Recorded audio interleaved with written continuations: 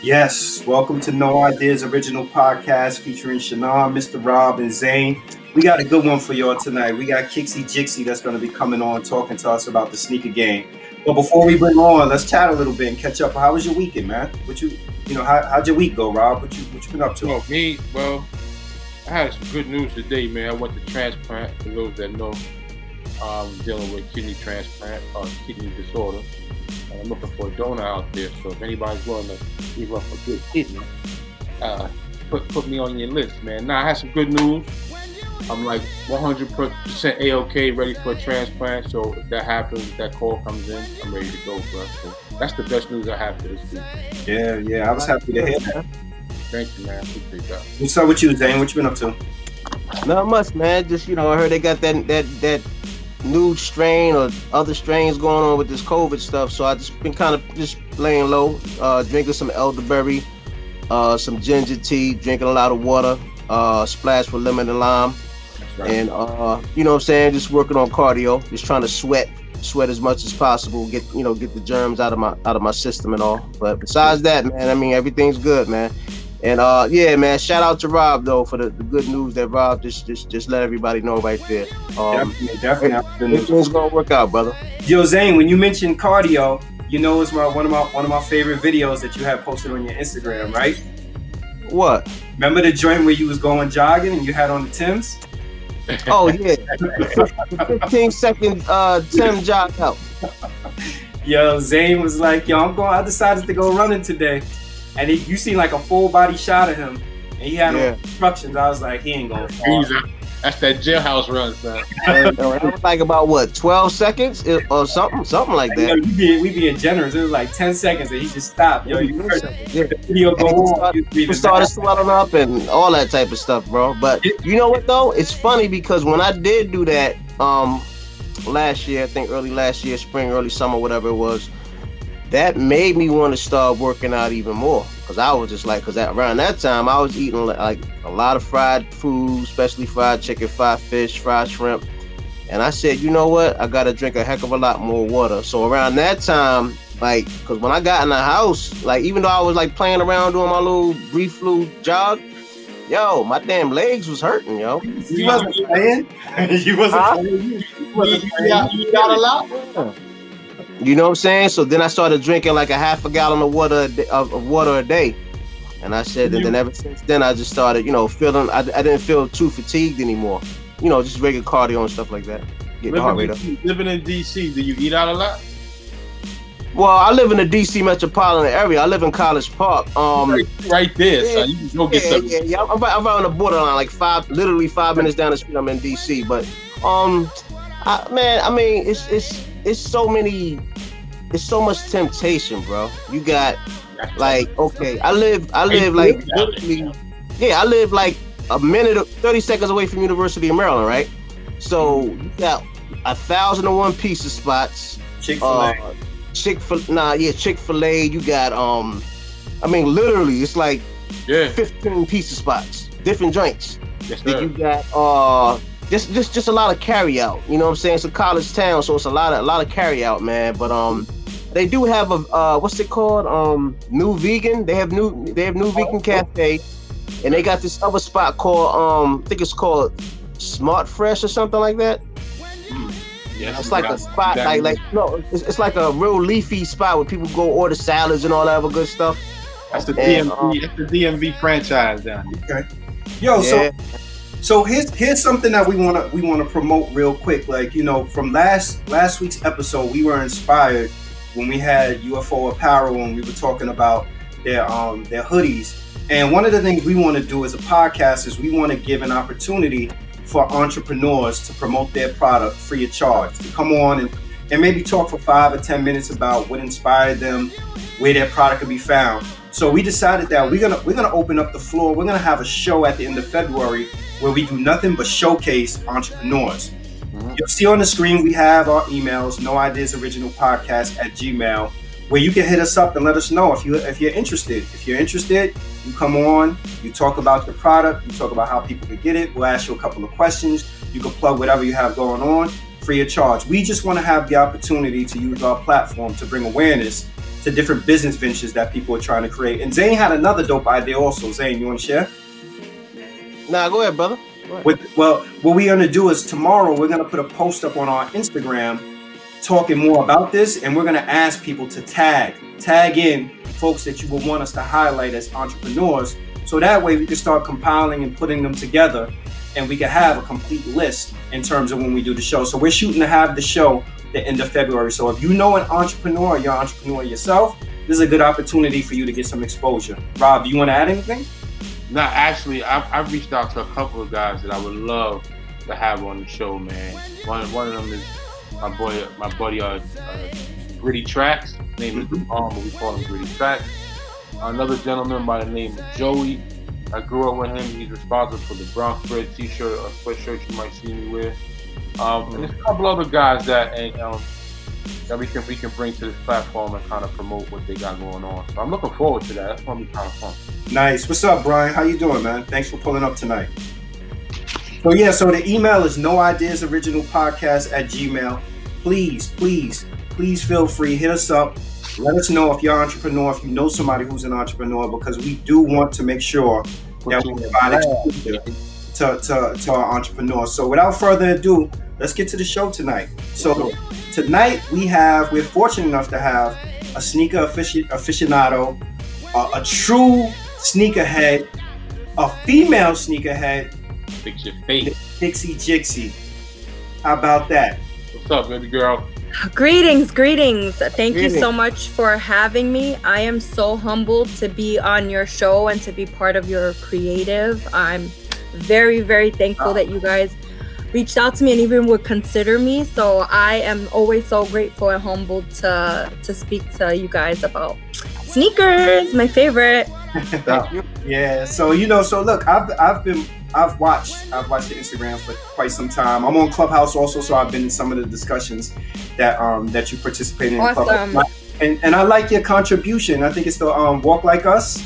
Yeah. That's one. Yeah. So I love your contribution to the sneaker game. Let's start with this. Tell us how you got into sneakers, and then here's my $1 million question that I'm gonna go with right out the gate that all sneakerheads would know about. Tell us about, well, if you've ever got a W in the Nike sneaker app, and if you have, what's the biggest W you've ever got for which sneaker? Okay, so I got into sneakers at a very young age. I was about maybe like 5 or 6 years old. My parents were very young and we're from Brooklyn, and they were part of like the hip hop culture. My dad was a young DJ. He was just starting to spin from disco. He was going into hip hop, and he was into the whole Adidas Puma lifestyle. So I naturally gravitated to what he was into, and I grew up buying sneakers with him, learning how to clean my sneakers, went to rock certain sneakers, Easter sneakers. It's always been a part of my household thing. And sneakers app, I am a consistent W. I'm one of the rare ones. Wow. I'm so sorry. I hate to be the one out there like that. I have some tips for people. Like, I don't only just buy sneakers on the sneakers app. I buy socks, I buy apparel, I buy coats. I wear a lot of Nike pieces. I participate a lot whenever there's a do you like this or that? I play in the app a lot. I update my apps a lot. So Sean Witherspoon's, OVOs. You got off of the sneaker app? Yeah. Wow. Fear Gods. I got like 3 pairs. Wow. Off-white? Have you caught a pair of Off-Whites off the sneaker app? Yes, I have. I have like 2 pairs. I have a 5s and I have a Vapor Max. I caught the Vapor Max. Mochas, just Jordan 1s. A lot of Jordan 1s that people love. Quite a few, and it's because, I'm a real Nike. I'm a Nike head. So I'm constantly rocking, I'm constantly buying off of the app. So I would say, if you're just going on just to do raffles and stuff like that, you're already wrong. You're already doing wrong. So get your weight up in the app. About L. You know, I used to cook on when I don't even know if they still do it because I haven't done it in a while. But the Foot Locker app, when Foot Locker was doing the reservation, you had to do the check-in and all that stuff. Oh my God! Like I used to do the early check-in by going to the physical Foot Locker and getting my extra minutes. Yep, me too. I used to do it, and I got everything. Probably I want to say every shoot I released every Saturday for probably like 10 straight weeks. I was buying so many sneakers from them. It got to a point where I was like, I'm never gonna wear these. That's how I got most of my Yeezys. So most of my V2s I got from Foot Locker doing that app like that. Me too. Yep, me too. So what's your favorite sneaker? I always tell people all time. Like if I can answer that question, I wouldn't be a collector of the magnitude that I am. What I could say is I have like top 10 silhouettes, you know, like I have some silhouettes of all time, but I can't narrow them down to colorways. So like a Reebok Freestyle High of 5411, I'm always going to give that sneaker its props for making me a sneaker collector. Because when I was a kid, I asked my mom for a pair and she asked me what color. And immediately I just saw they had every color. I remember back in the day, 5411. Oh, in my head, I saw every color. And I was like, all of them. I want all. And she was like, well, start with one. So a Reebok 5411, definitely it. A Diadora and 9000, I love. Yeah, I love Jordan 5s. That's really my shit. Jordan 15s. I love Agassiz. So I love like Air Tech Challenge 2. I love Reebok Sean Kemps, so I love Kamikazes. So Yvonne Lendls was nice. I like the Yvonne Lendls back in the Agassi days. Those were dope. I give props to Foamposites. I'm a big foam lover. Foams, I don't care who still likes them, who doesn't. I'm always gonna give props to foams. Air Max, 97s and 95s in that order. I'm real big on Air Max. When it comes up to Adidas, I love like Jeremy Scott's. That's one of my favorite collections of all times. I love that. New Balance, I like 1500s and 1600s. So those sneakers that I like. So I'm eclectic. Reebok Club C's, I love Club C's. So I'm very eclectic. I can't live without any of those models. And Bo Jackson's, add some bows to that because I love me some trainers. So those are like my top, and that's all I can narrow it down to. I can't live without each of those. Those are dope selections, though. Is it? Oh, yeah, sure. Is it taboo for me to ask you how many sneakers you got? Whew. I'm in the 4-digit club, and it's not glamorous, you know. And that's the one thing I want to put out there, like. First of all, I come from an era where you don't tell people what you got and I still struggle with that. You know, that's something that I haven't always been, like sometimes I think I can come off awkward sometimes. And I think now I'm very defined, I think, in the sneaker community, but I think I would come off awkward sometimes because people would ask me questions about my sneaker game, how many, you know, where I'm from, where I live. And it's just like, ooh, you're so personal. Like I grew up in an era where you don't tell people how many sneakers you have. You don't tell people what you have because they come and get you for it. So that's why it's like it took me a long time to kind of settle into that. And I also don't like to make people feel, you know, I don't like to feel superior. I don't want to be superior to others and make people think you need quantity to be a sneaker lover, because that's just my journey.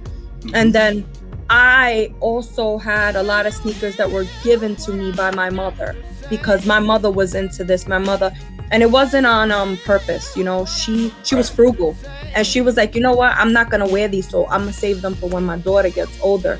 And it just so happens that at the time, my mother is my size now. Wow. So there's a lot that I inherited, but it hasn't been glamorous. Like moving around with sneakers is, you know, having deterioration, having to go through your collection, having to invest in air quality, you know, temperature control, dehumidifying, you know, having to live around so many sneakers, right? Is it freaking even healthy? I'm trying to figure that out now, if I did some kind of detriment to myself with all these plastic and boxes around me.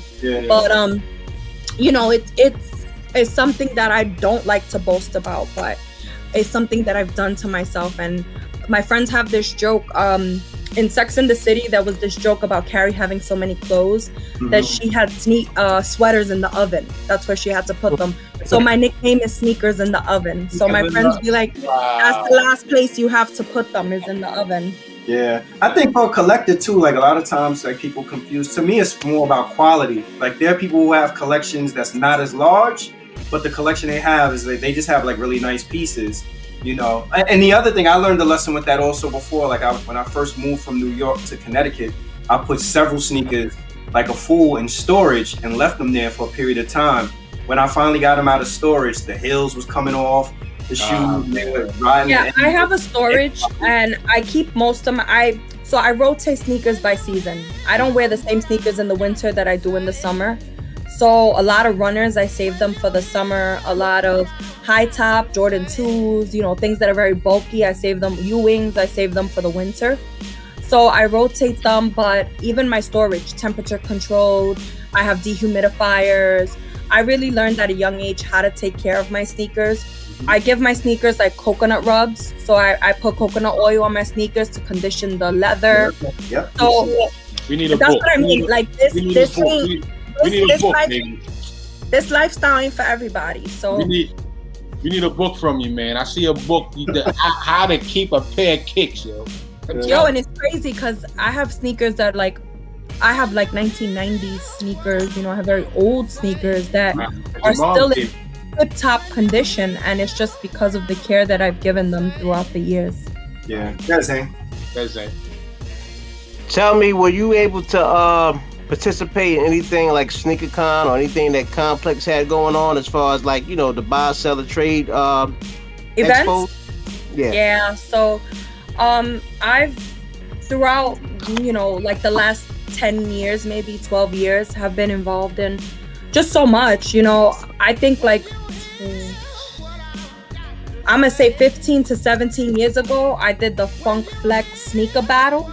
It was a car show and sneaker battle that Funk Flex used to do. I believe I'm the only girl that ever did that battle, and I did it a long time. I did it when you used to just pop your trunk open and have mad sneakers out there. Like it was like one of his first ones, I believe. I did that.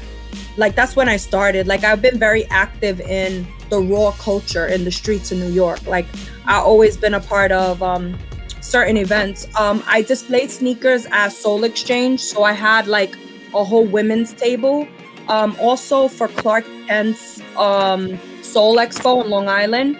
Nice. I was the only woman displaying, I mean, amongst some amazing men. You have Premium Pete, Sneaker Sensei, and you have Kixie Jixie, and it's like, what the hell is this girl about? And Clark came up to me and he was like, if this was an actual sneaker competition for a table, you would have won.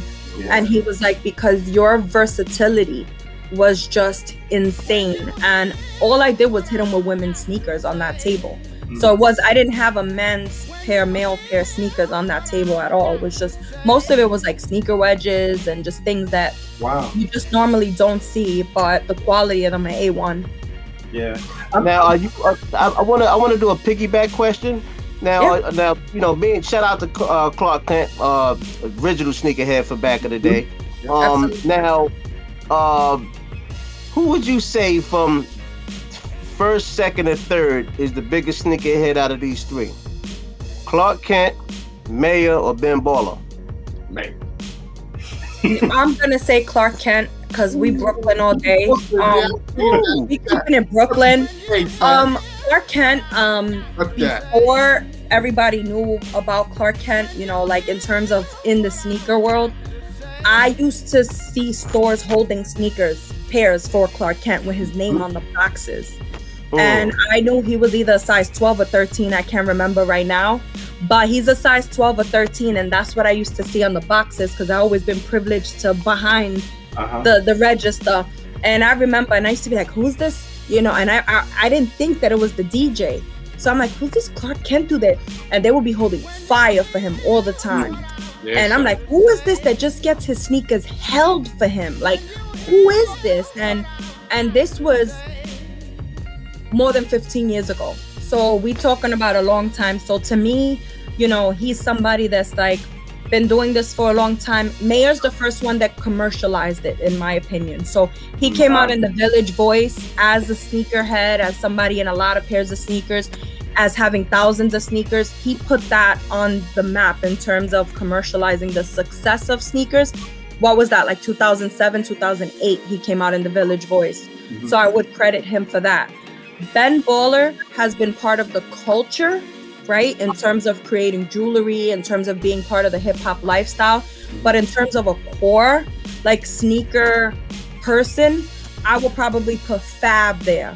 Yeah, he's not in the conversation. I will put Fab there. I will put Fab in there because I know Fab, like I remember Fab from Brooklyn before his mainstream days. This was Fab right here. Where is it? This is what I remember. Fab in 95 and 95s, you know? So it's like, even till this day, he wears the most amazing fits with his sneakers. He's still very active. So I would really put him there, and not just because he's from Brooklyn, you know what I'm saying? You keep it in Brooklyn today. I've been all day. All day. I've been around sneakers for a long time, and when I was a kid, I've watched the evolution of the sneaker business, right? So when I was a kid, if you wanted a pair of Jordans, it was just about affordability. Can your parents afford to buy you a pair of Jordans? Right. But now it's sort of evolved to where they understand supply and demand. So they literally shrunk how many pairs are available, and the demand is through the roof. I'm just wondering, like, what's your opinion on that? And what do you think about resellers? Resellers on an individual level and resellers as large as StockX? So when it comes up to, like, me, I consider myself, I'm a sneaker historian. I'm a culturalist. I deep dive into the culture of sneakers, trends in sneakers, design, technology, sports of sneakers. Probably one of the only women who really can do that based on life experience. Because I used to steal my brother warm-up suits in the 90s, you know, to match my sneakers. Like, I seen who was winning in order to cop. I was there watching The Last Shot. I already knew that sneaker was going to be legit. So it's like, I've really deep dived throughout these years. When it comes up to resellers, I wouldn't have half of my collection if it wasn't for establishing relationships with them. So what that means is that you don't just holla at somebody when you want a pair of sneakers. You know, you say, yo, I got these sneakers. You want to take them? Next one, you giving me them at retail. You heard? So it's like building those relationships, and people just think that you got a plug. No, you don't have a plug. You got to give and take. And I kind of always feel like it's kind of always been like that if you want some exclusivity, because I remember, like, just because I how do I word this? Because I don't want to ever come off cocky, but I was always like, in 2000, I was buying Asian exclusives. I was already buying exclusives before then, so I was in that market. But you would know certain resellers who would have those pieces. Like, you would know who has a PE. You would know who has certain things. The first reseller in New York, to me, was Sneaker Pimp. That was his name. Sneaker Pimp was before the actual event with the name Sneaker Pimps. His name is Sneaker Joe. Sneaker Pimp used to go up in Def Jam, Rockefeller with his trunk full of Air Force Ones. He kind of created that lifestyle. He also used to get a lot of the PEs. So everybody who has a strong PE game in New York, he used to get them from the Midwest somewhere and bring them out to New York.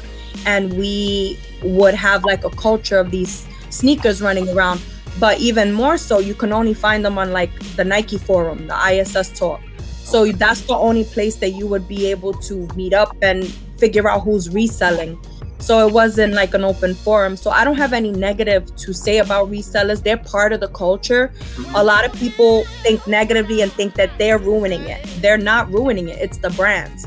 Why? The brands study us like roaches. So the brands understand who's gunning for what, who wants what. And the brands have kind of like a system.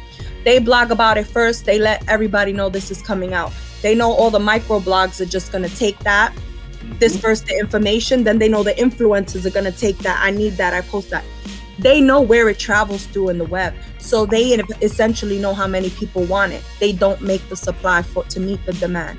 So we can't blame the resellers who, like any kind of, people resell cars, used cars. People resell a lot of different things. We can't blame them. So now when we're talking about on the corporate level, when you have the flight clubs, the stadium goods, yeah, they once were ruining the culture, right? Because they were setting the price for the high. But when StockX came into place and marketplaces came into place, and now the consumer is paying what they're willing to pay for the sneakers, that kind of changed the game. So I don't see anything negative about it. I just think you as an individual, if you love sneakers, it's your job to build your connection. I'm a by any means necessary type of sneaker collector. Like if I want something, I'm gonna get it, and I'm gonna get it for the price I want to pay. And sometimes it's not retail, but you're not gonna rate me for it because I feel like I've put enough time in to build connections to get what I want. Yeah. Let me say this in terms of resellers. So I think that what I love about resellers is because I've seen like a lot of young kids make good money off of reselling. And I think that, and to me, it's like that's the entrepreneurial spirit of giving kids opportunity to make some bread. In terms of like the bots and the backdoor and stuff, like I've used the bot before, but I've never used the bot on the magnitude of there are people who use bots. I like bots. You get 70, 80 pairs of the shoes. The only time that reselling gets crazy for me, and I agree with you saying with StockX because that's a fair market, you decide what you want to pay. But reselling gets crazy for me when you have kids that they don't have the finances that some of us have to get those shoes, and then you have certain resellers that the price point is like $800 on a shoe that retails for $220. That $220 may have been steep for the parent to begin with. Then when you start talking about $800, you've just priced them out of the game. So when you start talking about a bot and you get a couple of pairs, yeah, but if you're getting 50, 60 pairs, then I'm like, all right, there should be some kind of balance to it. Look, if you could get 50, 60 pairs off of a bot, you pay $10,000 for that bot. Straight up. So it's like, I believe in you got to invest money to make money. So if you the person, like, and I taught this, to my youngins, right? To my nephews and shit. It's like, if you have, if you buy a sneaker and the sneaker came out at $200, but you're going to pay $400 for that sneaker. Buy the second one at $400 because the price of it is going up, so it could pay for your first sneaker. Mm-hmm. Like, you gotta be smart, but you also have to invest. If this is something that you want to do, I think a lot of my sneakers paid for them damn selves because I didn't intentionally do this to sell. I always bought a double. I always bought doubles. Mm-hmm. Once I accumulated too many sneakers, I knew that doubles, I had to stop that because I wasn't even getting in the first pair. So I have a friend of mine who she wore the same sneaker size to the T exactly. So she would buy all my doubles at retail price just because I knew honestly and wholeheartedly I have enough sneakers deteriorating on me daily for me not to have a double of anything except maybe like a cement 3, maybe a black cement 3. I could do doubles. That's my favorite shoe. I didn't wear 3s for a long time because when I was younger, I got in trouble in a pair of 3s, and I labeled it my bad luck sneaker, so I didn't wear it for a while. But then when I put it on again, like it took me like 15 years to throw it on. I didn't wear one till like 2 years ago. Then I was like, I need another one. Yeah, I forgot the love for it. Mm-hmm. 2 questions. Sure. What makes an exclusive? And second question. And the second question, sorry for the pause. Where is the state of female sneaker culture right now? Jeez, those are good ones and they're hard. What makes an exclusive? Sometimes, there's the common definition of the exclusive, right? So limited, rare, right? So that's always what the definition has meant, is that the sneaker is very limited, it's very rare. What type of exclusive is different, right? You have exclusive by geography, only comes out in China, Japan, here. You have exclusives comes out all over the world, but in number. You have exclusive in material. So it's depending on what kind of exclusive we're talking about. That's what makes it exclusive to me. So where it comes out, how many pairs, all of the differences that you have with sneakers. To me though, for my definition of it, exclusive is something that I can't get again. And there's a few sneakers that I would never be able to find again. And to me, that's what makes it so exclusive to me. And if I can't find the sneaker again, that it's non-existent, because I'm like a hawk out there. I find it in the I scour the world for some of these pieces. So let me ask you, you got a pair You got a pair of black and white spot belts in your collection? No, I don't. I definitely don't. But you know who might? Classic Kenny. Because Classic Kenny state all of that, and I gotta. And when he finds those pieces, I gotta hear about it for a while. So shout out to Kenny. I love him, and I love his heart for those types of pieces. The state of the female sneaker culture. I'm very excited for where we're going. I'm excited for true unity. I'm excited for women who really love sneakers, who really want to build. I'm very welcoming to the young ones who's coming in here who want to learn more. You know, one of the things I never want to do is alienate them for not having a million pairs, alienate them for not knowing a lot. You know, I come from wanting to always empower women. You know, I've dedicated a lot of my life's work to building plus size women in the community. I'm an advocate for it. I create content for it.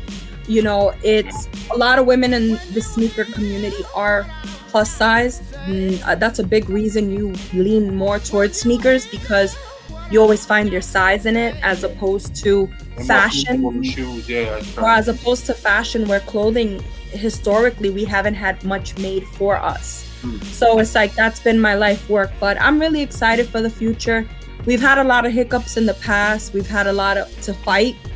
Like anything with women, we've had to fight for our position in this. You know, it's not only until a few years ago men even knew that we knew how to talk about sneakers. You know, but we always been in the building, and we've always been contributors to this culture.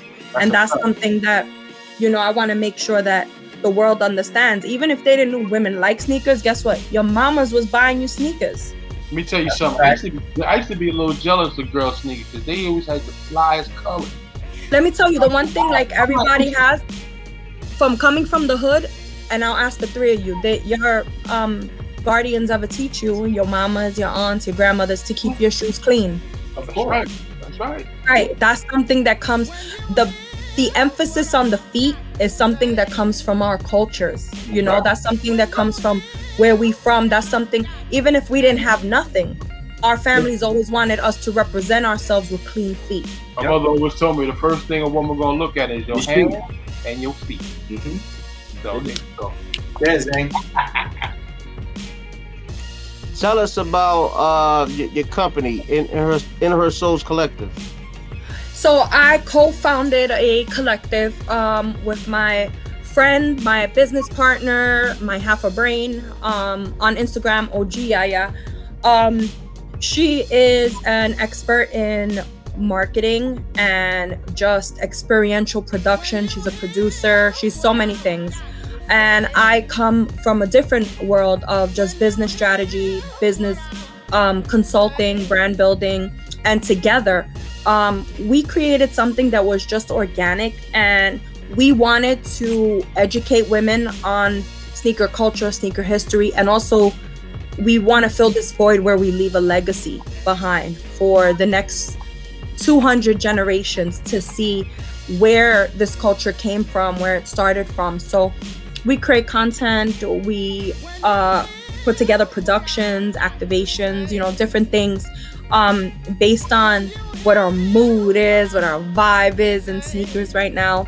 We actually have something that we're working on. It started last year. We have an online, it's a digital capsule, it's a time capsule, and it's for Air Max month. So what we do is, you'll see the content go up for it, asking for people to submit videos. So basically you submit a video with your favorite Air Max.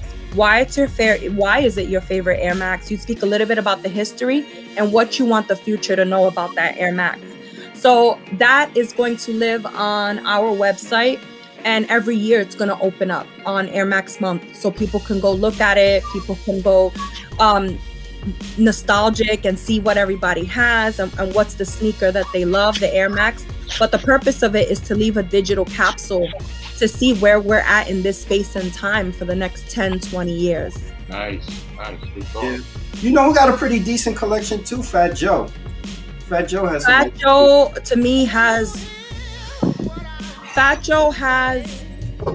one of the most amazing collections. Mhm. Fat Joe has pieces that people don't even understand what they are, because Fat Joe's been doing this for, let's see, Fat Joe has Air Force One Kobe's. Fat Joe has Mike Bibby Air Force One, Team Dime Air Force Ones.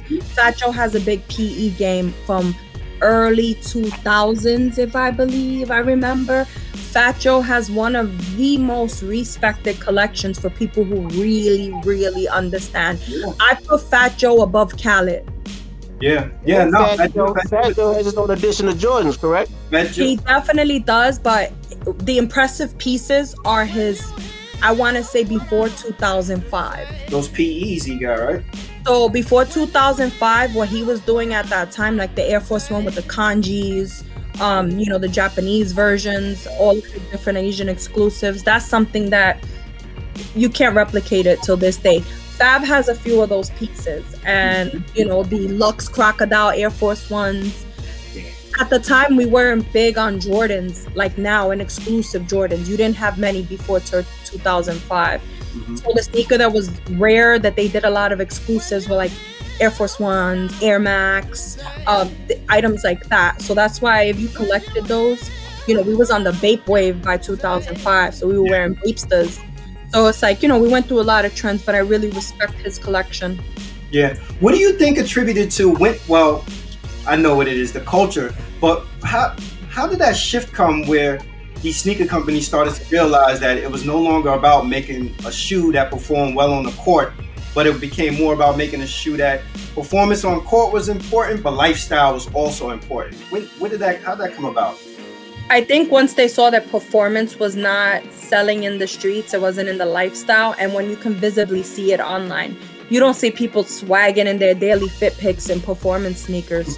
So it became what they can see. And I think that the numbers and what they can visibly see turned it into a big game of just creating for lifestyle. Yeah. And then the other thing I would say also is like, what's your take on designer sneakers? Because you see like, to me, like the first designer sneaker I think to really take off, and I don't even know if you would call it a designer sneaker at this point, is Prada sneakers were like all purpose. You see people with Prada sneakers at a job interview, at the I always do that. That's the hood dude's job interview shoe. So if you a hood dude or you just came home and you're trying to get a job, you're gonna get a Prada shoe. If you go to graduation, you're wearing a Prada shoe. Mm-hmm. If you're going to prom, you had a Prada shoe on. Yeah. Or if you was on the block trying to stunt, you had a Prada shoe on. So it was like all purpose. Prada shoes were definitely all purpose.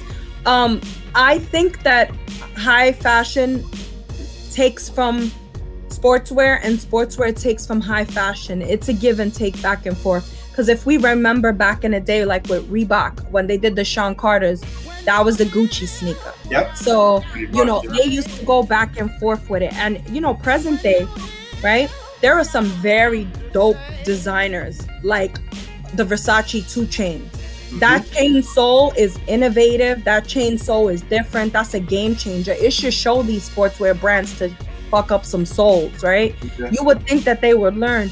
Adidas is doing good with the 4D, with the Futurecraft soles, the 4D soles. But you would think that these brands would learn. They made a whole chain of a sole and it looks fire. They should start playing with the soles more besides these stupid white soles that they're making for everything. Yeah. But I think that designers they give a good voice and back and forth. But what I am not about is the Louis Vuitton foam posit that's floating around. Did you see Virgil Abloh's copper foam for the Louis? No, I didn't see those, but I think I think Kanye. That's where I draw the line. I think Kanye was trying to marry high fashion, and he borrowed some high fashion stuff when he was like even when the 700s, when he first put out like those 700s, people were looking at him like, From the hood, we have always done that, right? We've always wore Iceberg, Dolce & Gabbana, and threw it on with some Nikes. Like, it's always been a part of the love, right? They're like cousins, So you got high fashion and sneakers cousins at this point. That's why they're doing so much work to merge them, right? To make a Dior one, to make all of these collaborations. It's because they know that we're related in some way. That's right. But what's the craziest thing you've done to get that sneaker, like that sneaker? What haven't I done? Let's see. I've flown to Paris. I flew to Japan. What shoe? From Paris, I went to Colette to pick up the Married to the Mob Colette Reebok 5411. I'm a big 5411 head. You got that up there? You got that behind you? What is that? No, I have to pull it out of a whole box. What I have behind me is just this is what lives there normally, because a lot of the time, like these would have oxidized if they're in a box or anything. Like these would have already. These are OG violets. Like they would have turned already. Like look at the condition. They're great. They would have turned already if they were not in if they were not out. So some sneakers that need to live out and get air, I'm gonna leave them out getting all the air. But I think that was crazy. I used to go to Japan like every year to look for certain Asian exclusives that only lived over there. There was a certain point where Japan only had, how do I explain this? They had exclusive rights to make a lot of Air Max and they sold them over there. So they would be like how we have China exclusives now, but only in Japan. I've stepped out in the middle of a riot to run in a store when I want a sneaker. Kif, they was throwing punches and cops and everything, and you see me there jumping through, going under. People were grabbing my hands. I felt like people were trying to take the bags, and I'm just depoting. I almost got robbed for the Nerf KD4 Nerfs. I was the only girl to pull out a few pairs on that line, and I almost got robbed at gunpoint in the back of my car for it. There's been a lot of things that I've done, for sneakers, even from like a young age, from a kid. Right. In the 90s, I mean, the craziest thing is I used to take the train in the 90s, right? Which was not good in New York. From Brooklyn all the way to like Yonkers. And I was a kid, 11, 12 years old, headphones. First of all, a yellow Walkman, you was a hit with the sports Walkman. You was already looking like a lick. And I used to wear the big door knockers and mad jewelry and polo. And I'm a kid and I'm going up there like I was untouchable. That's the Brooklyn in you. That's the Brooklyn in me, but it was also just this air spirit that I have that is just like, I love the sneakers so much, so it's just not about anything but the shoe. So I would travel around the city copping sneakers, and that was just so dangerous because you can't walk around, first of all, looking like a lick, and then with a bag of sneakers. You was just like food. You was a super lick right there. So, to me, that in itself, and the fact that I was all over the place in the 90s like that, looking for sneakers all over the city, the boroughs, was just insane. Yeah. When you held up your shoe, just now I saw something that I appreciated. I seen the dirt on the bottom that you actually wear your shoes. Oh, there's not a pair of shoes. Like, I'm the type that when it comes in the door, it's on my foot because I'm so hype. Like, I can't. Get them all. So people, and you know what kills me? People have this notion that collectors, and I don't know where that comes from, collectors don't wear their shit. Mm-hmm. I can understand how people would feel like that if you are a reseller, right? You're buying them to flip them. But I think as a collector, right, the whole point is to enjoy your footwear. Exactly. And me, I have like, I think 4 pairs DS right now because this whole pandemic, since I've been home, since I've been closer to my sneakers, because one thing I realized is like I accumulate and I don't look at them. I accumulate, I wear them and I don't look at them, and I just keep accumulating. So one of the things is I made a rule for myself: if one comes in, one goes out. That's final. Makes sense. Final. Final. One goes in, one, like, I don't have no business having beaters. Just because having so many at this point is like, just beat all of them up, make them all beaters at some point, because that's just what you buy them for. Exactly. Tell me how important the Air Force Ones was an influence on you. So me, I personally, I'm from Brooklyn, like I'm gonna say 100 times, we weren't big on Air Force Ones. So in Brooklyn, at the time that the Air Force Ones were lit, that was in Uptown Manhattan and the Bronx. That's why they call Uptowns in New York, because that's geographically, that's where you used to wear them at, and everybody will wear them up there. It was mobs of them. So in Brooklyn, at the time they were wearing Air Force Ones, we were heavy on Air Max. So for us, 95s was our Air Force Ones. So it's like at the time that they were wearing that, you would know, oh, that's a Harlem person. And then Brooklyn, you would see them in Air Max 95s. So when I started to, and I'm going to tell you guys this, which I just had this revelation the other day on Clubhouse. I've never worn a pair of all white Air Force Ones. Get out of here. Wow. Out of all the sneakers I have, I have Air Force Ones. Like I have a pair of bespoke ones that I made 2010, something like that, long time ago.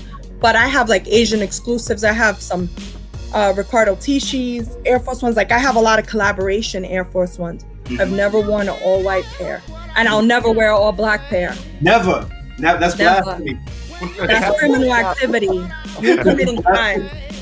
Now my second question is, have you ever let go a pair of sneakers that you wish you could have got and you try to get them back and couldn't get it? Was it like a very rare piece that you just couldn't get back?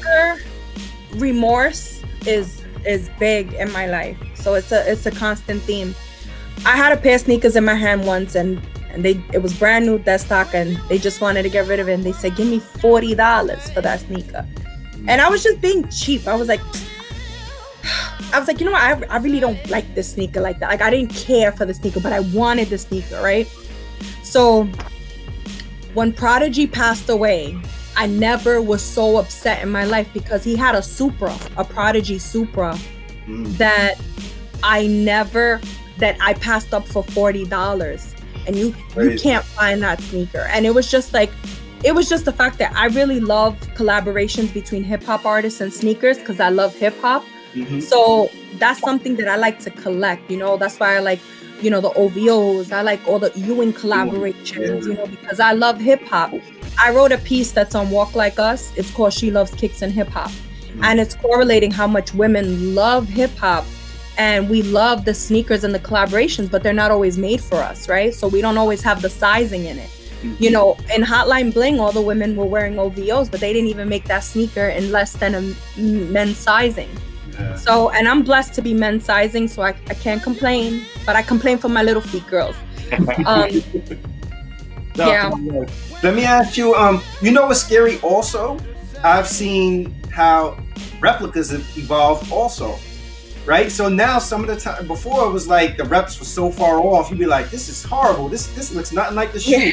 But now the reps, I don't know what technology they're using, what they got going on, but the reps are nearly identical. Yeah, you remember back in the day, right, when you would see a counterfeit sneaker, you knew it was counterfeit because it was made of plastic, and I done seen somebody leave their whole soul down the block in a fake sneaker once it rained, right? So the big joke was like, when they're fake, when it rains and it just falls apart. Yeah. But now fast forward, you have some companies, like I follow replica sites on Instagram. I don't care who thinks what. I'm solid. I know who I am in this community and with what I do and what I love. But when I buy a lot of sneakers in the street. I buy a lot of sneakers off of, I did eBay for a while. I buy a lot of sneakers off of friends of friends of friends. I'm the only one that can authenticate what I buy because I'm the only person that I trust when it comes up to that. And I'm not going to leave that, especially when I spend my money, right? And I feel like this for everybody. If this is your craft, learn your craft. So I feel like I needed to learn a lot about, and I have a little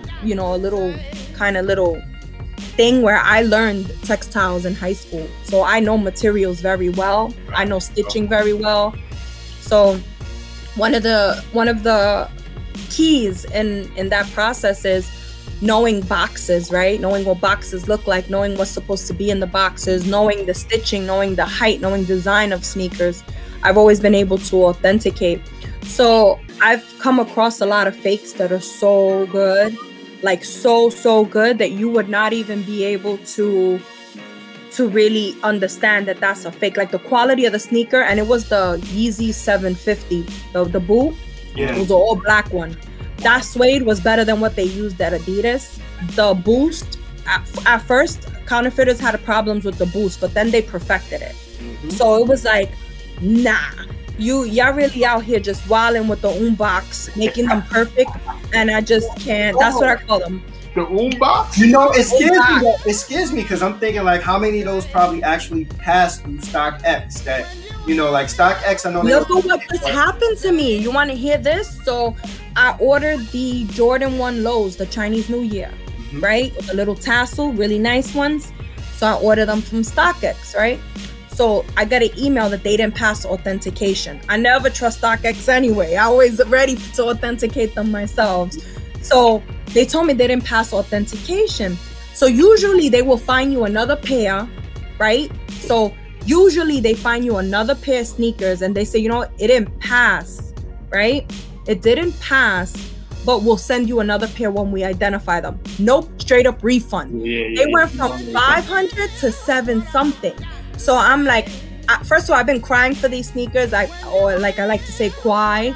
I cry for these sneakers. So I'm like, nah, I need to get them and I need to get them at an appropriate price. I just sent out a blast, and I'm known for this. I'll send out a blast text to everybody I know who gets product.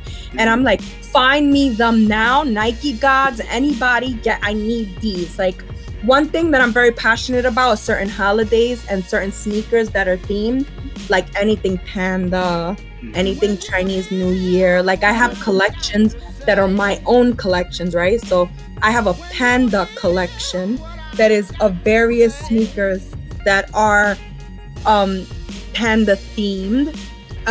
Chinese New Year is one that I'm big on, right? So I love Year the dog, Year the dragon, Year the monkey, you know, Year the snake, Year the ox. I loved all those. I feel like they put a lot more detail into those sneakers than a lot of other collaborations. So freak me, StockX said they were fake. So, and you know what? I want to tell StockX, show me the pictures, because I bet you they real and you people don't even know. Somebody said, have you ever bought a pair of fake joints? No, not at all. So I customized once. There was these sneakers that I got customized. They were a pair of Dunks, and I was so suspect of them because I didn't buy the Dunk. The customizer bought it. So I was like, I told him to, like, he literally did one panel on the side, the color, and I was like, nope, don't even touch that sneaker until I look at it, because I seen the pictures of it and I was like, that shit might not be official. And I went and it was a all white sneaker box. It was official. But I will tell you this story, that there was this store called Jordan Heads in Brooklyn. Beautiful store. It paid homage to Michael Jordan. It was all cement print. It was like the most gorgeous memorabilia shop for Jordans. And Calvin, the owner, he was like, yo, can you authenticate these for me? He pulled out a pair from the back. No lie, everybody was right there. And I smelled the box. I said, this shit ain't real. And he was like, you just smelled the box. And I'm like, I'm telling you, he's telling me, I'm like, what is this? He's like, a 12. This don't smell like a 12. And he's like, nah. He's like, he's like, look at it. I looked at it. The box was suspect. Finally, the most biggest imperfection that you can ever imagine. So on the inside, on the tabs that go in the inner panel, one was longer than the other. I was like, look, it's right here. Wow. And he's like, but you smelled it. And I'm still bugging off the smell. And I'm like, yo, because after a while, you just, like a 1. You open a 1, you know, that shit gotta hit you. Another smell, yeah. You know what I'm saying? That's gonna hit you. So it's like, I'm beyond just being able to look at it at this point. I'm one of these weird people, like, I'm smelling it at this point. Like, if it don't smell it, like, I'm smelling glues that they fucking use already. Like, I'm probably identify the glue that's being used. So I'm just I've always been accurate. Yo, those reps too. Sometimes those reps smell like paint.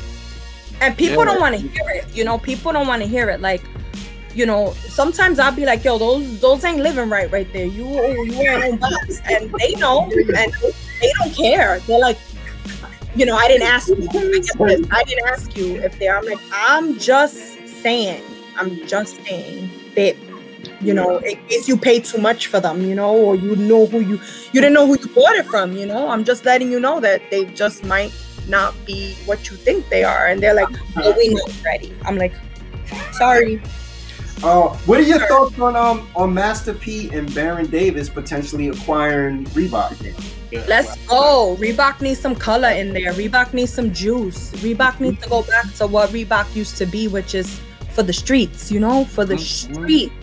Reebok lost their original consumer. Reebok became very trendy. Reebok tried to go and re-enter the sports arena with doing CrossFit after they had aerobic on lock back in the day. They tried to do it again with CrossFit. They separated from their original vector logo and developed this delta that was like, so it's like, that's all catered to a whole different demographic. It ain't us in the hood.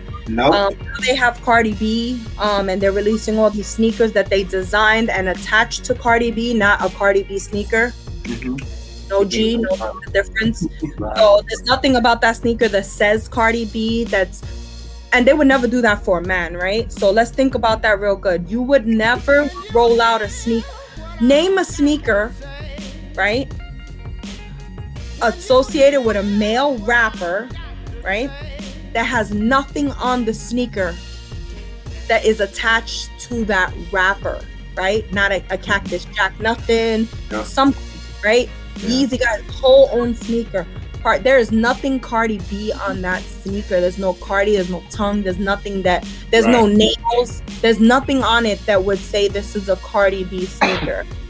So to me, whoever is making these decisions at Reebok is not fully developed in our urban community to connect with us. And I think a lot of people think having a Master P means Master P will design sneakers and I'm glad you said that. I was just gonna say that I think that people hate Master P. I hope he don't design them, because I saw some demos of what he had. All right. So Master P has had a lot of success. Nobody wants. And I want to say it like this: selling dusty shit, right? Let's think about it, right? He had the whole South in No Limit clothes. Let's not No Limit supermarkets, No Limit barbershops. He got No Limit cereal. He had everything. Master P know how to sell it. So I feel like let a man of color own one of these big brands and see what happens. See how much he brings in, and people be like, well, if he didn't bring it in for his own brands, how you think he's gonna bring it in for Reebok? And I'm like, because people want to be associated with Reebok. People, you think that look at some of these bum sneakers that some of these rappers get, like Meek Mills and his ugly Puma, his Nightmare, right? Look at that Nightmare. That Meek Mills. Rock Nation thing, you know that. Rock Nation, Jay-Z, and that's why he got that. If Meek Mill do that bum Puma, right? Imagine there's other artists that'll do a good Reebok, somewhere. Like I love when Rick Ross was Reebok, like I was feeling Rick Ross with Reebok. So it's like, bring that feel back, bring that vibe back, and I feel like who better to do it than somebody who's invested in business like Master P. Yeah. Let me say, you know what I think people always confuse, because they look at Master P's taste and say like, oh, I don't want Master P involved with Reebok. Master P and Baron Davis would be paying for the Reebok name. Master P and Baron Davis, I think that they're smart enough business people that they would get in the space where they would go out and try to recruit top designers. They're bringing the best of the best. Exactly. Right. Yeah. And just by having Master P's name behind it, I hope it goes through. I really do. Yeah. As credit, but I understand he's up against the folks who got Supreme, right? So yeah, which, you know what, that will just keep it the same. That will keep it on the platform that's the same. Supreme is such a huge name, it is such a, it's just the branding for Supreme was executed so well. The lifestyle, like Supreme has such a rich lifestyle in New York City. I remember I used to wear Supreme in the late 90s. And Supreme was a little store next to my high school. I used to go to high school in the Village and in Soho, and I was one of the Soho kids. I used to hang on Washington Square Park as a teenager. That was like our lifestyle. So it was a lot of skate life. So we used to see these little, give me your sweater. Supreme sweater, like nothing, just bummy, cigarette holes, dirt holes in it. And that was the lifestyle of it. And I never really got into it after that, because our origins for it was real dusty. We were dusty in Supreme. We wasn't lit in Supreme. Yeah. Now look where they took the brand though. It's amazing. I mean, it's amazing what good branding will do and a good lifestyle will do if people really understand it. Yeah. Talk a little bit about, because you mentioned Meek Mill and his Puma shoe, but it seems like Jay-Z is trying to, lend to the resurgence of Puma and trying to get Puma to be more of a lifestyle brand. Puma has a couple of nice silhouettes, and I also think that Puma could never go wrong with the Clyde. Like that to me is a classic. That's a classic. What does Puma need to do to enter their name back into the arena of the Nikes? Make a basketball sneaker. How about that? Like make a decent ball sneaker that's like could compete with modern times, right? So one of the things with Puma is that they've enlisted with Roc Nation to do branding, to work on marketing, to build their lifestyle, right?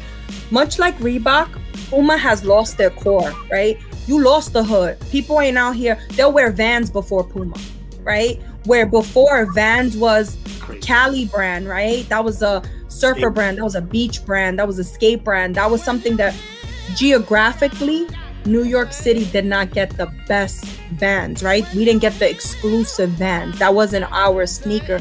Exclusively, that would go to warm weather locations before us, right? Before cities, right? Concrete cities, before DMV, before New York, before some of these cities, Chicago, some of these cities that are really invested in sneaker lifestyle. So you would not get those sneakers. Pumas, it's crazy because when you speak about Pumas, right? I grew up with a father who used to take out the Puma laces, fat laces, and put them in the Adidas, right? So that was a thing that Puerto Ricans used to do, right? So in New York City, blacks would take out the laces of the Adidas fully, right? And wear with the tongue up like Run DMC, right? And then the Puerto Ricans, and they were the MCs, right? Those were the rappers. Now, Puerto Ricans was the dancers. They would love to fly around and b-boy and do crazy legs and all that. They needed laces in order to dance. So a lot of them used to take the Puma laces and put them in the Adidas, so they have the fat laces in the Adidas. And that was a whole lifestyle. And Puma to me, is nostalgic. That's some OG shit in New York. But if you go to other places, that's still a sneaker that is very embedded in their current lifestyle. So geographically, it's about how you grew up with that sneaker, how you connect with that sneaker.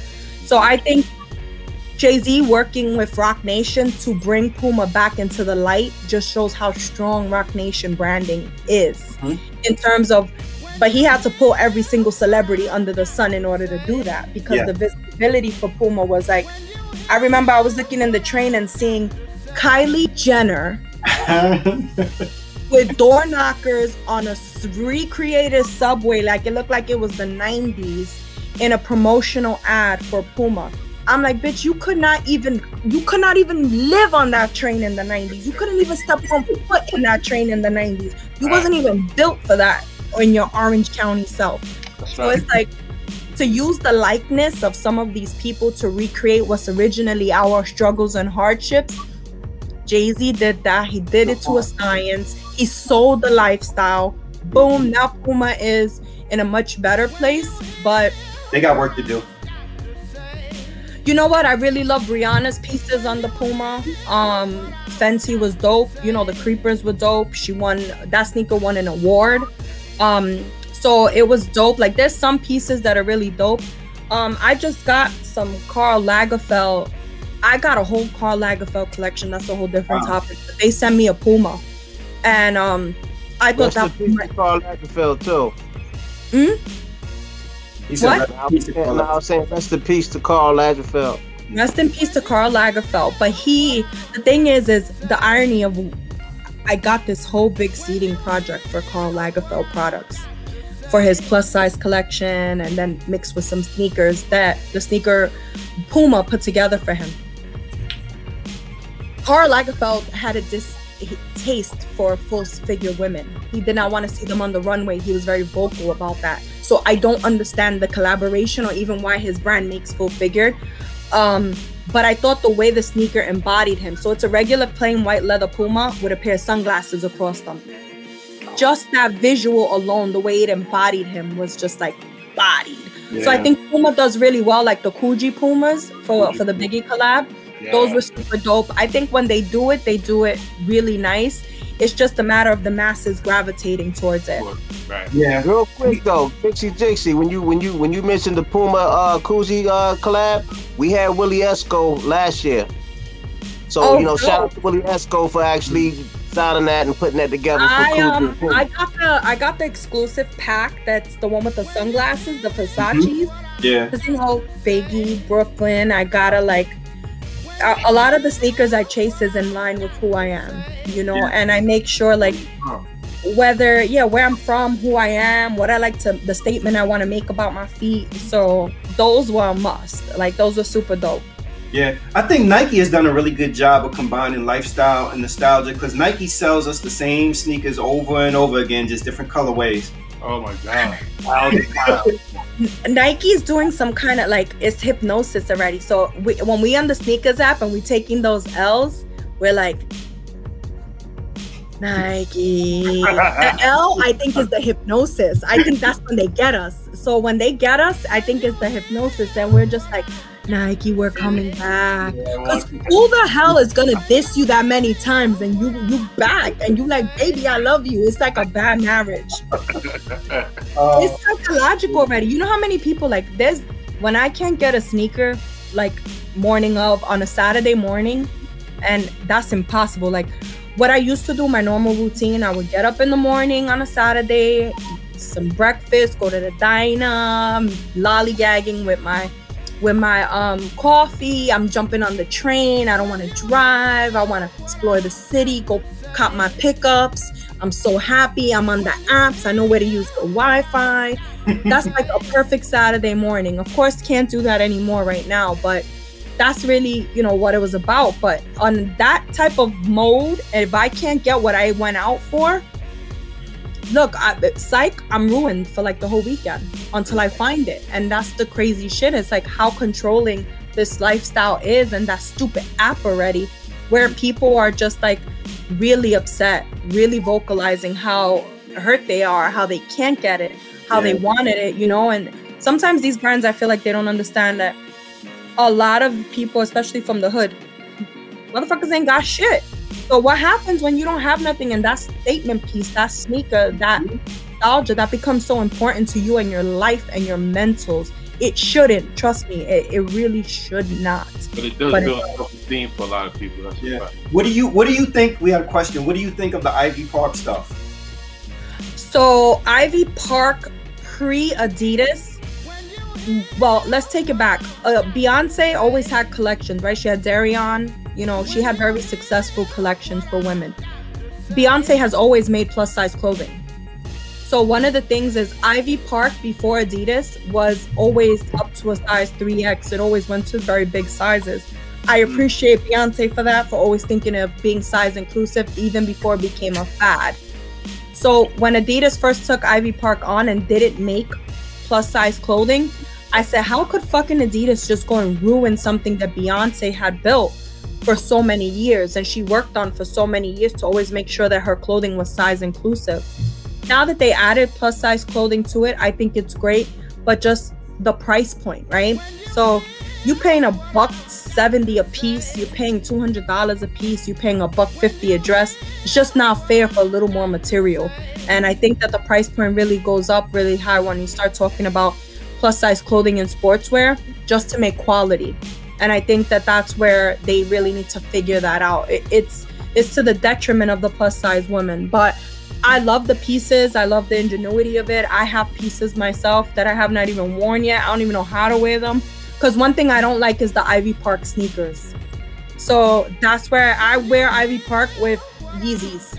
So, and I have to match brands wear fits with sneakers. I'm not Adidas track pants and Nike. Oh, that's sneakers. terrible. Yeah, I'm not there. That's the equivalent of wearing black Air Force Ones to me. It's like you're doing some shit in it. Oh man, yeah, that's terrible. Well, one thing I'll say, Kanye. I remember early on when Kanye signed with Adidas, and after the first couple of drops, I remember he released a statement, or he was in an interview, and he was saying everybody's gonna have an opportunity to get a pair of Yeezys. And I think that he was true to his word, because the market is flooded with Yeezys now. To me, every time you turn around, every Saturday now, they're dropping something. And some of the stuff is I good, mean, but some of the colorways are terrible. It's the new Air Force One, right? It's the new Air Max. Like a Yeezy, I think he has the right to build out his brand by giving everybody his base model and then creating something rare, right? That's how you build lines, right? So you at some point you got to give everybody a taste, but the whole hood is in like Yeezys right now, and it's become so easy to get. But I think that shouldn't take away because you can get something. It takes away from you actually liking it. I think to me one of the dopest Yeezys is the Quantum. The Quantum. First of all, that's probably Adidas' best basketball sneaker in a long time. Adidas couldn't make a basketball sneaker to sell their if they said Adidas, make your best basketball sneaker or lose the whole company, the company's gone. The company's gone, right? So I think they did an excellent job with the Quantum. I think that basketball sneaker for Yeezy was a look, it was a feel, it was a vibe, it was dope.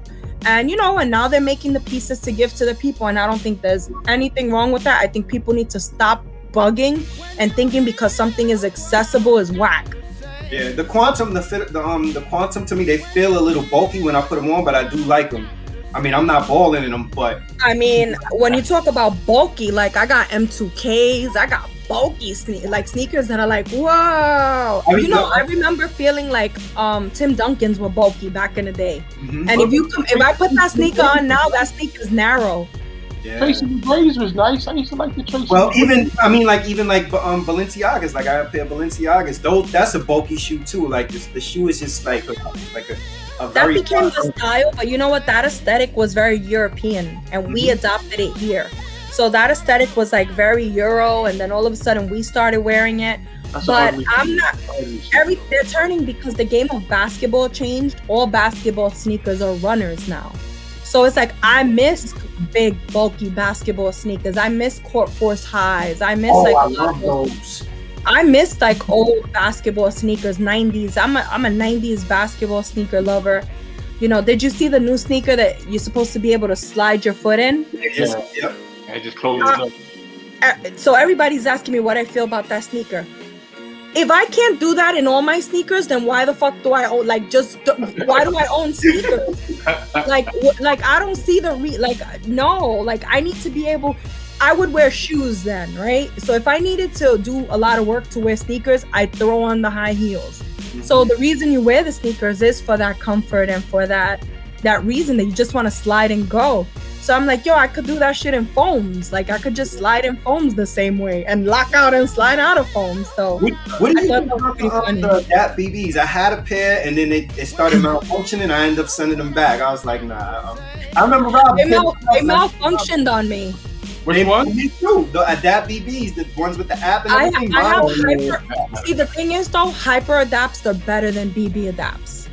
So Hyper Adapts, I never had that malfunction. That's why they so much money. BB Adapts, I think I locked in a pair. First of all, I have a fat foot, so it was squeezing. It was like squeezing more and more. I'm like, oh my God, I got no blood. And I'm like, I'm about to have a sneaker accident. I'm going to be the first one on the news. Everybody knows I'm very clumsy. So I was like, I'm going to be the first bitch on the news for getting stuck in a pair of sneakers or getting my feet squashed and exploding in a pair of sneakers. So they died on me is what happened. So they died. Wow. So now, what's the? Nah, go ahead. I'm sorry. Go ahead. So they died on me. My foot got squished to death, and I was like, I can't deal with these. And they're too slow. So one thing about I'm impatient. So it's like it's lacing it by itself, and it's like like a recliner. I'm like, nah, not for me. So too much work. Let me tie my own shoe now. Yeah, too much work. Too much work. I actually lace my sneakers in a way that they never need to be tied. So I do these little knots on the end where they never need to be tied, and I'm good like that. I do that on my ones. Yeah. I do that with all my shoes. I do it with my boots too. I do whatever.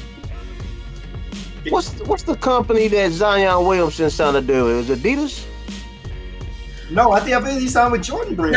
I thought he signed with Jordan Brand. Yeah, he's still with Jordan Brand. Nike fixed their problem because you know what? You can't sit here and flex to be the best sneaker brand in the world and have what happened to him. Yeah, I was like, damn. Like, I wonder. Like, I remember when that first happened. Kyrie's not happening. Huh? Those were Imagine you can't supply an athlete, right? An athlete of that magnitude, right? Of that size, of that power. You can't make them a sneaker in modern times. That was just like that was the laugh of the industry. That was just like that was a chuckle moment. I know Adidas was sitting there replaying that shit over and over. Reebok, everybody was just having their moment, because that's something that should have never happened, right? And that's to show you, right? They sacrifice quality, right? You sacrifice quality, you sacrifice ingenuity, you stop pushing designs to the limit. The reason all these models are existing now and doing well is because they have lasted the test of time in terms of their ingenuity, in terms of pressure, in terms of what's in these sneakers and what they're made of. But it's time to get that new brains, that new development to create new sneaker silhouettes that include much more modern technology that was just as great. Because the technology that they're using, like Flyknit is great, right? But PrimeKnit is better. So it's like, if you really understand the tech of both, PrimeKnit surpasses Flyknit. So it's how they use the Flyknit and what they put with the technology of it, right? So Flywire, fly plates with Flyknit. So it's like there's these different elements that go into making it so good for Nike, but at the core, some of the technology is not the best. When you talk about something like Under Armour, right, with the hover system is pushing technology. Under Armour damn near perfected traction in some of those Steph Currys, right? So it's like, that's pushing technology. Nike stopped that shit, you know? Nike had Tinker Hatfield, Tiffany Beers, people that are real or aeronautical mechanical engineers at Nike. And there's probably a lot of great ones now. We're just not seeing the story behind their designs like we saw the story of Tinker. So that's something that they've lost in their whole storytelling process, is really the designers, from the perspective of the designer. And you know why we can't get to the new designers? Because all of their old shit is what continues to sell. So they're not motivated to put the new designers on. Like, I cannot, I'm vomiting when they be like, I don't feel good. What's wrong with you? Another Jordan 1 is out. I'm gonna tell you, the biohacks I love. The biohacks I love. Like, I'm going to vomit. Like, I don't need another Jordan 1 in any other color. I just don't. Yeah, they overdid it. And now they have the new thing of turning everything into a low. So I got there's 12 low, 5 low, 1 low. I'm a little leery on that because the Chinese New Year 5 lows though, I have those. I love those. That's like I love those. Yeah, I love those. They were beautiful. Let me ask you this: what do you think about Langston Galloway's collection? Langston Galloway's from the Phoenix Suns. He has these sneakers where he has like Ren and Stimpy on them, and then he has the Flintstones on. You know, son, his sneakers. I like them, but I'm like, all right. It's a niche sneaker. It's for a certain demographic of people who, number one, follow him, his following, his audience, and then for the interest that he has. I thought the Ren and Stimpy was interesting in terms of bringing Ren and Stimpy back out. I know there's a lot of dudes that probably really like Ren and Stimpy, and a few women. But in terms of me looking at that as a serious collection, I'm like, can't take it serious. You talked about like the design and material that Under Armour had. Under Armour, for a second, it looked like they were doing really, really well, but I think they didn't transition well from on court to lifestyle, and they tried to make. They never would. They never would.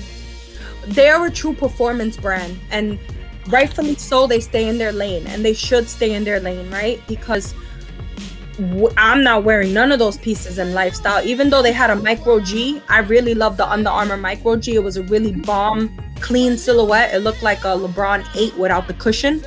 The Micro G was super comfortable, and I wound up buying one. And like, they had bright yellow. They had colors that just don't exist in sneakers. Emerald green, just very vibrant colors.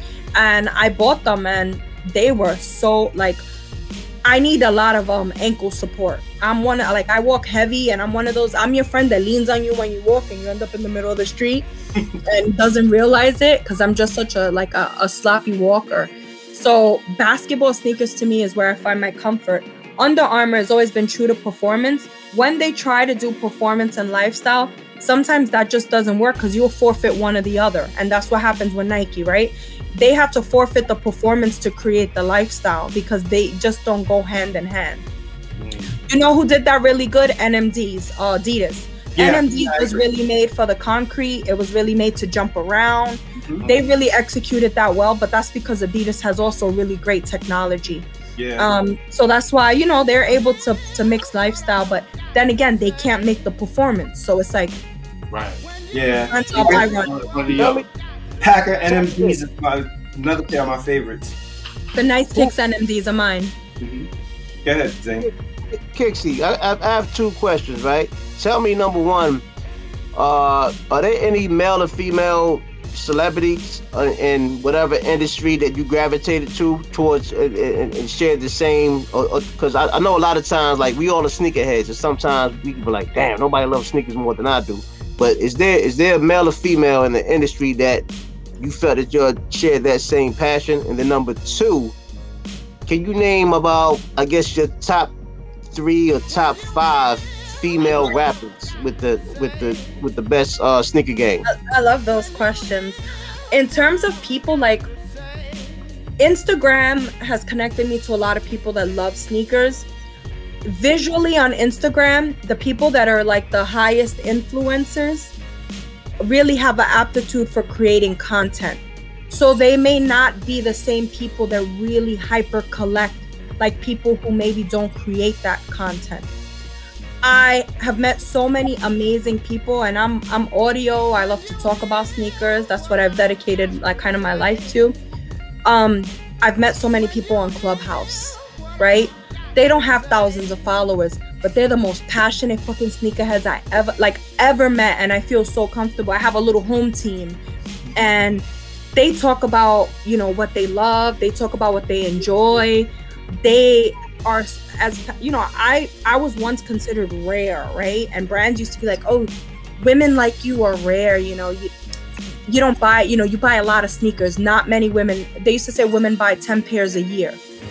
Bull crap, because every woman that I speak to that loves sneakers, we're beast. We're all beast. And I just don't want to hear it. But I've met so many people who, you know, I love their collections. Like I have my favorite sneaker females too. Like shout out to somebody like BG Kicks from in the West Coast. You know, BG is a legend, you know, and one thing is this industry and this community is really good about killing off their legends. And it's like, give the flowers, you know, I give flowers to somebody like BG with such an eclectic collection that really represents where she's from in Cali. She's always one of my favorites. You know, you have people like Jody Rockstar, you know. Jody is someone who has, this is a woman, you know, who has Paranormans, you know, she has Red October. No, she's traded the Red October for the Paranorman and something else. It's a good story. You know, you got in Miami, you got Lizzie Shoe Game. Lizzie Shoe Game is stupid. In Florida, you got Sukes Lucci. Sukes Lucci is savage. What I mean, and nobody ever heard of probably a lot of these women. And these are women that I humbly sit next to. And I say, you know what? Y'all been doing this for so long. And then they tell me, don't give me that credit because we love you. And it's like, no, I find inspiration in them. I find inspiration in what they love. You know, I find inspiration in what they gravitate towards. Simply Be, Bianca. Simply Be is, she's such a beautiful sneaker collector. She makes collecting sneakers look so beautiful. And she combines it with her art and her love of it. And I appreciate that. So there's a lot of women that, let me tell you, I sit there and I admire them so much for continuing. Jen Twice, right? Jen, she's an OG. She has just some of the most, at the time, they were regular GRs. Right now, they're the grails. You know, they're the grails, and she still has them and they're in great condition. She has a beautiful vintage collection. So it's like I appreciate these women for their differences and what they love, and I respect it. Men, I am very highly influenced by men, and I think that comes from how I learned to collect sneakers from my dad. Right. So when it comes up to the male sneaker space, that's what, you know, when brands ask me all the time, who influences you? You know, who are your influences? And you know, what women do you look up to in terms of who influence your purchases? I'm like, I can't name any, but I could tell you that I look at Fabs and he makes me have Fabs page and he makes me regret passing on some sneakers, and I'd be like, damn, that's hard the way he's wearing those. But his wife behind it though, his wife is stylist. So all day. She's been dressing him since way before he was wearing jerseys, and M's sneaker game is not far behind either. So, you know, they're Brooklyn staples. So we give them their flowers too. But he's a beast with some stuff, and that's really where I get that inspiration from. I have met celebrities off of sneakers because people, sometimes I would arrange to sell or buy something, and I'm so surprised at who's like on the other side of that door. But your second question in terms of female rappers. Yeah, female rappers with the top 3 to top 5 with the dopest shit. I'm glad you asked that question. In my office, I have 3 Word Up posters that I framed that I love, and they are female rappers because I love female rap. But I'm gonna have to say Nicki Minaj, number 1, right? I'm gonna say Nicki Minaj, Lauryn Hill. The only reason I'm giving Lauryn Hill that number 2 is because Lauryn Hill did not make as much music as Nicki Minaj, right? We didn't see Lauryn Hill's growth. I feel gypped. I needed to see her growth, and I needed more of her music. But in terms of legend, yes, that would be Lauryn Hill, but I gotta give Nicki it because Nicki put that work in. And, you know, as a writer, you know, as somebody who wrote her own stuff, as somebody who changed culture for women, right? Nicki Minaj coming out with that fake body detrimentally made everybody want to change their bodies, right?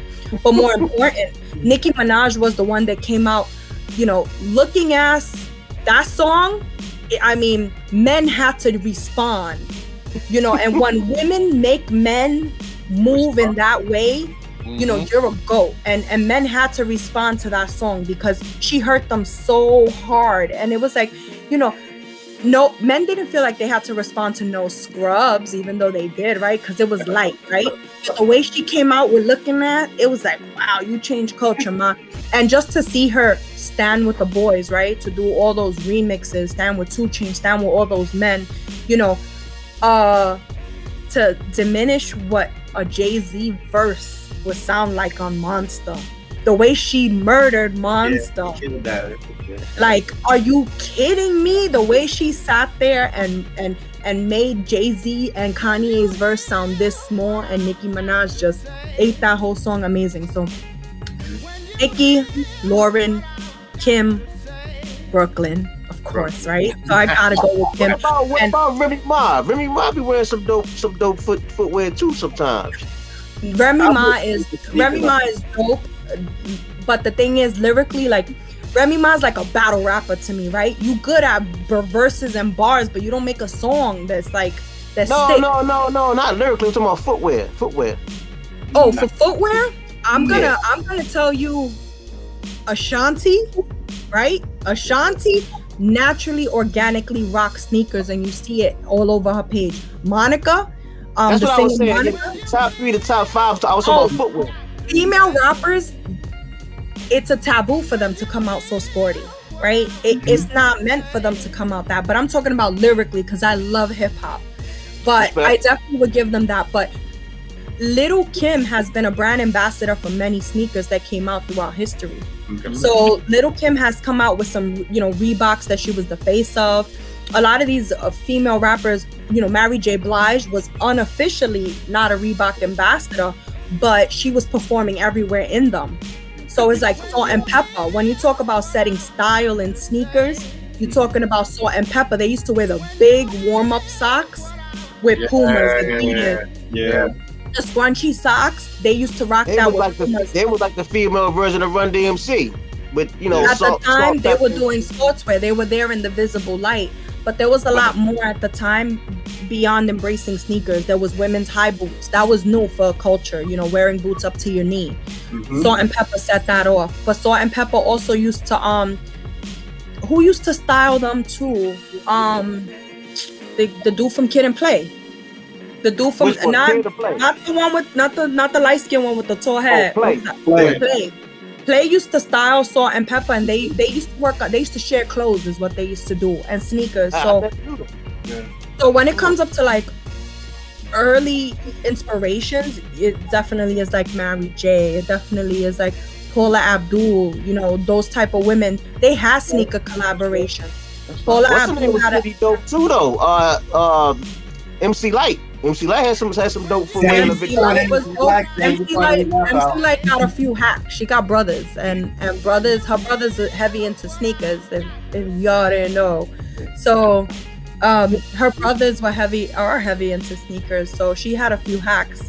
But there's a lot of women like throughout history, like Sybil Shepherd. Sybil Shepherd's white girl who was out there. She was the first one on the red carpet in some sneakers, and she was rocking Reebok 5411s on the red carpet. She made the statement that you don't need heels to be sexy, right? Miguel said, "Jesus, the Red October for Paranorman trade is tough." That's honestly that's my favorite pair of Yeezys. The second Air Yeezy. You know what's crazy? What's crazy is that she really wanted the Paranorman spoke to her, right? So. When she told me this story, I was bugging. She asked a few friends to put in a raffle for her, and one of the friends won it and honored her, you know, with the raffle, and she bought it for retail.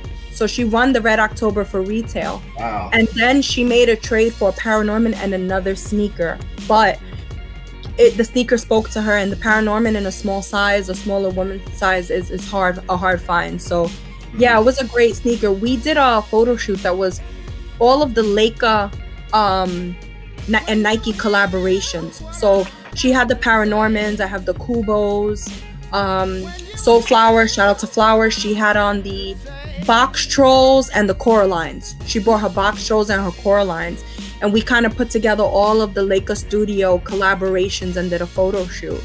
So it was a dope shoot, but I love that women own those sneakers, you know? Yeah. I always felt that that Nike try to pass off the Air Trainer Cruise is like a poor man's Yeezy 2. Like they kind of had like the same design, right? A lot of Nike products will share the same soles, share the same, you know, like the 3 sole is so iconic and it's used in other sneakers. So it's like, it's the foundation to many of our favorite kicks. So it's like, you're going to see the inspiration come up in a lot of different sneakers. That's what I'm saying. Until they make new, we're not going to really feel that. Right. Well, Kixie Jixie, thanks for joining us. Can you tell everybody where they can find you? Give us your social media handle. So it's like right under my name, like if they see it. I am Kixie Jixie on social media, on Instagram. I'm predominantly on Instagram. I have a lot that I'm working on at Inner Souls Collective. That's my co-founded collective. So there's a lot that I'm working on with that too. I really want everybody to submit videos for the Air Max capsule. I think it's really important for everybody to really understand that brands are rewriting our history by releasing new sneakers and giving it new stories for a new generation. And it's really important to leave that legacy and leave that story behind for this generation and the ones before us, to be responsible to leave true stories to your children, to your family members, so they really understand how this started, what we loved about it, what our passion is, and what we're going to do in the future. So definitely want everybody to pull up, show me love, show Inner Souls love, show Authentics love. Visit everybody I spoke about today. Go take a look at their sneaker collections. Go enjoy, everything we spoke about. Nice. Gentlemen. You got a pair of KD Weathermans over there. I'm looking for those. I forgot to add KD4 to my top 10. KD4s go on that top 10 too, because KD4s is there. But yes, the Weathermans do exist on this side. Not my favorite KD4. The pearls are my favorite KD4. Yeah. And after that, the Galaxy KD4. And then the scoring titles KD4, but then the way the Nerf KD4, and then the Weatherman is like 5th or 6th. Okay. Yeah, they did KD well. I think Kyrie did well too. I think they still trying to figure it out for Giannis. I can't even pronounce his last name. Kyrie's I tapped out. I tapped out of Kyrie's. They became too performance-y. Kyrie 2s. I loved Kyrie 2s. Kyrie 2s were super dope. I'm one of the rares that like PGs. I like PG ones. PG ones were dope. The first ones are cool. Oh, Paul George ones were dope. I'm happy they're bringing back LeBron 8s. I think LeBrons have reached their peak already. The 8s I like a lot. LeBron, they can never compare Jordan to a LeBron. Because you got some Pippen? Yeah, I got some Pippins. You know, Dust to Dawn, Sunsets. Like I got some cool Pippins that I have women's Pippins that people tell me are disgusting and they don't know why I own them. One of the few raffles I ever won, Kif, was in when Ronnie redid the Pippins and he did like the cheetah print joints or whatever. I got those. Those are beautiful. Yeah. Those I have them too, the Kif joints. Those are amazing. But what I loved about those was the apparel. The tracksuit that they tracksuit. He also had a big giant sweater with the swoosh, a giant swoosh in different animal patterns in the swoosh.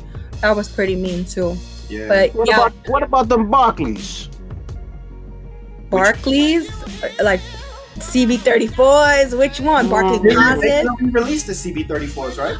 I'm a Posit fanatic. So if people don't know that about me, I love Hyper Posits, Flight Posits, Foam Posits, Barclay Posits. And I wish that Barclay Posits continued because I love that silhouette. Right. The All-Star ones were my favorites. But I do love me some Concord purple in a sneaker. And I think the classic CB34s with the Concord purple, they don't use enough Concord purple the right way. And I'm kind of missing it now that I'm talking about it. Well, everybody.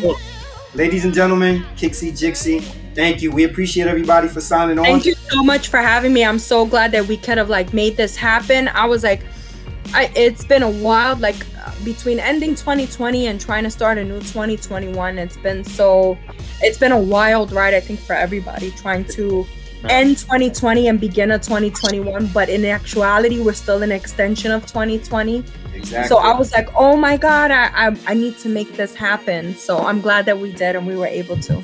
Thank you. We'll catch everybody next Friday. Peace, everybody. Peace.